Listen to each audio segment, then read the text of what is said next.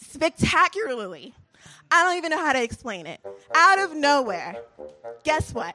Relationship with my father was going down through my pants. Oh, dear God. It's weird. Boom, boom. And people are shocked. No, not boom, boom. Well, who gets to follow that? This is the Raconteur Denver podcast.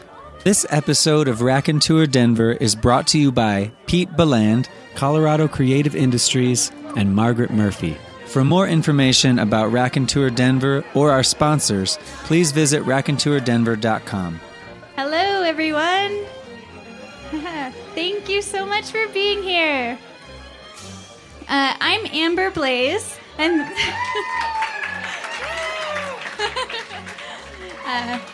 this is my event.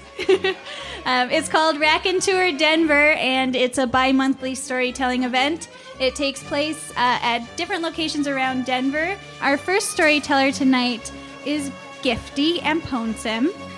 Gifty was born in Washington, D.C., and has traveled the world. She did a year of undergrad in Paris and studied psychology at New York University. She's had 10 million jobs, but her favorite was as a middle school science teacher.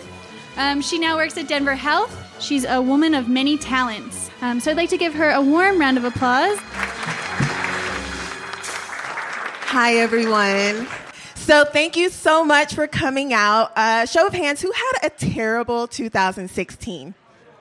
2016 was awful. I had a really bad 2016. There were a lot of things that I want to forget about it. But one thing in particular that I don't think I can ever forget, and that is why I'm here for you today. So, to begin, set the stage. So, it was last year around my birthday, and this was the first year that I was going to celebrate my birthday without my boyfriend. And I was just so devastated because, you know, he was my everything, and he wasn't going to be with me. So I was just like, I'm not going to do anything for my birthday, whatever, forget it. So my coworker, her and her friends were going up to Steamboat for the weekend of my birthday. And she invited me to come up with them. And I was like, I don't know. Steamboat, what am I going to do up there? Well, you guys know what to do up there, but I wasn't feeling it. I was feeling like I just want to sit under my covers, watch some Netflix, eat some chicken, you know, whatever. So I decided, well, maybe I'll do it. I'll do it for my birthday. I don't have anything better to do.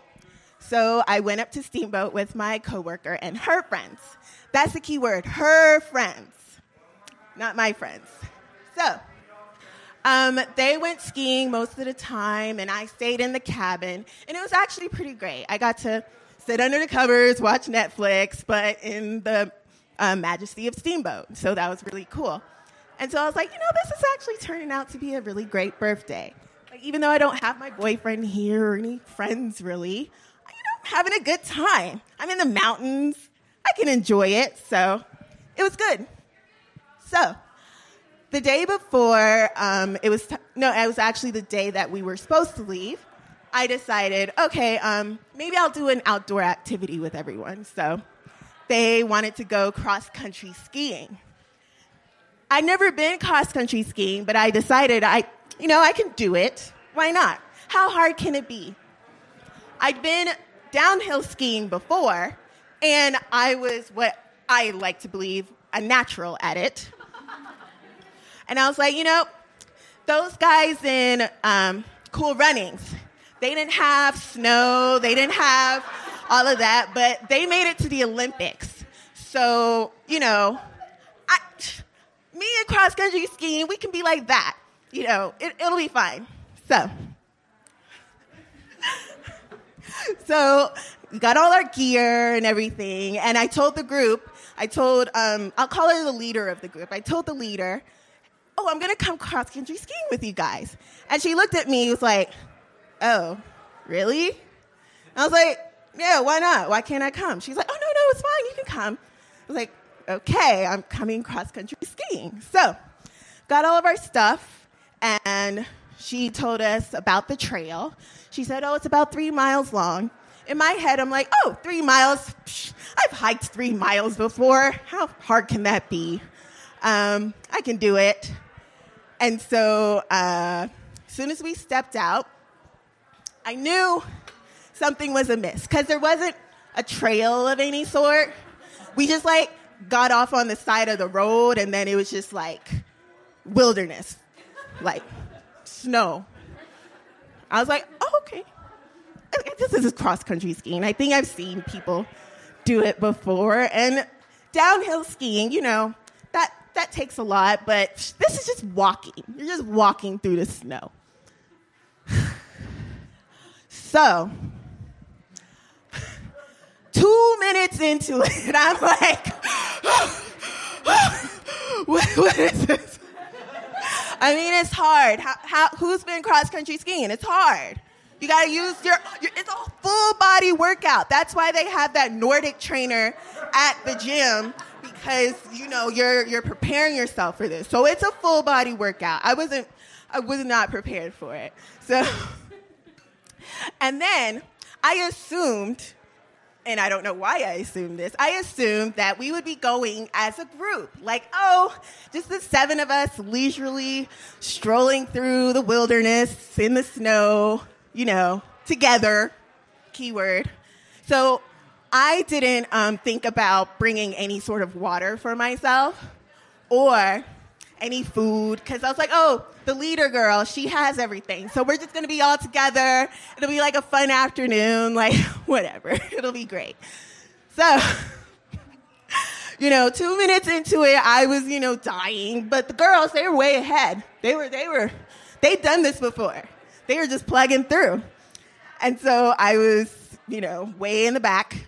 And then more and more, I couldn't see them in the distance. So I was like, okay, I'll catch up. I'll catch up one day. You know, and then some time passed. During this time, you know, it was cool because I was taking selfies in the snow. I was like, hashtag doing it, killing it in the snow, you know. So I still have my spirits up. But then I started seeing some of these selfies, and then like all of my hair and everything was like frozen over. It was like covered in a layer of ice. And I was like, oh, it's cold out here. You know what? I'm also thirsty. But where are these people? Nowhere to be seen. But I was like, oh no, I'll catch up with them. They probably like stopped somewhere and are waiting for me to catch up. So I'll see them soon. So the more time passed, still didn't see anyone.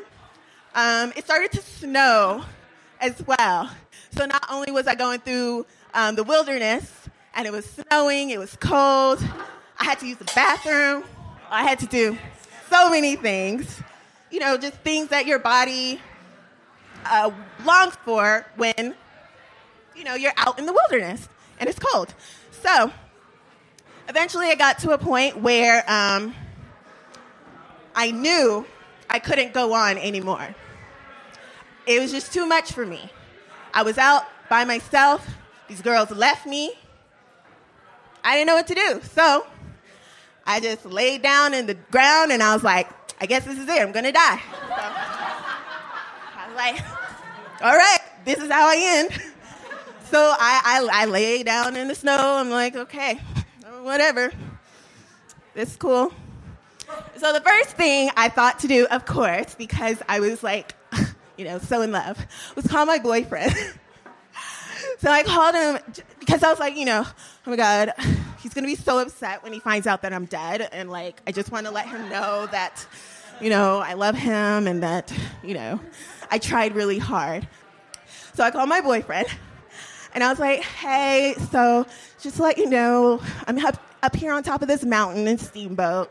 And all the girls that I was cross-country skiing with, they left me. And, you know, I just don't know what to do. You know, I'm just sitting here on top of this mountain.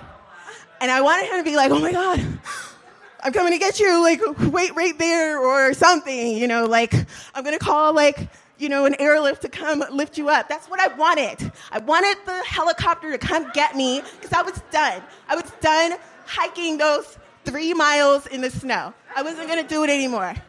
Just come with the helicopter. I don't care. Just get me. But he's like, you need to pick yourself up. No one's coming to get you. And I was like, I say, what? You're supposed to be loving it to me right now. I'm dying. And so I promptly ended that phone call. I was like, whatever. But I didn't get myself up or go down the mountain just yet because I was like, I don't want to give him that satisfaction to think that I'm just going to like go up and try and save myself. No. So I waited in the snow by myself for a few more moments. And then spectacularly, I don't even know how to explain it, out of nowhere, guess what? Someone came out of the snow to come help me. Yes. So this stranger, she happened upon me, and I'm lying in the snow, and she's like, oh my God, are you okay? Are you hurt? And I wanted to say, yes, my leg's broken. Something more dramatic than like, I just gave up on my will to live. But I still, I told her the truth. I was like, no, I'm not like hurt, but do you have any water? But she didn't have any water. But she did have a bar, like one of them Cliff bars. So I ate her Cliff bar. And then she's like, oh, are you here by yourself? I was like, no, I was with a group of people, but they're gone. They left me. She's like, oh, well, do you need help getting down the mountain? I was like, yeah. She's like, okay, well, let's take off your skis, and I'll carry your skis for you, and then you can just walk the rest of the way. I was like, okay. So this lady, complete stranger, out of nowhere, came, took my skis, carried them the rest of the way, and I believe that there was still about an hour left. I tell you, I would not have made it on my own. But she just came, carried my skis on her back. I was just walking, trudging through the snow. But we made it down, and then them girls, of course, sitting by the car, laughing, carrying on. And I'm like, oh, okay, that's funny to you, okay? I've been out here in the wilderness, and you guys are just having a good old time. And so they're like, oh my goodness, are you okay? I was like, can I have some water? And so I got some water.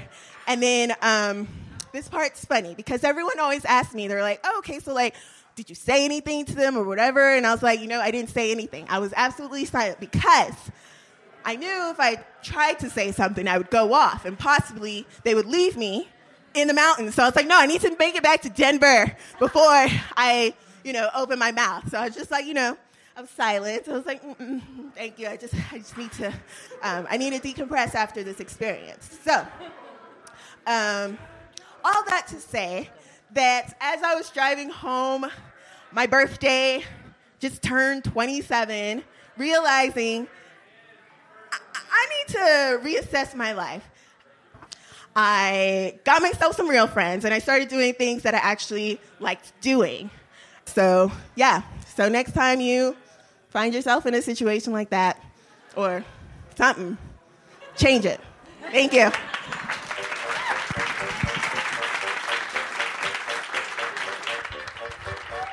Thank you for listening to this episode of Raconteur Denver. If you enjoyed the podcast and live in Denver, join us on July 11th at Infinite Monkey Theorem for our next event titled Tales of the Tour. Here's a reminder to head to raconteurdenver.com where you can find upcoming events, speaker bios, podcasts, and more. Our music this episode was created by Tom Hagerman. Find out more about Tom at tomhagerman.com.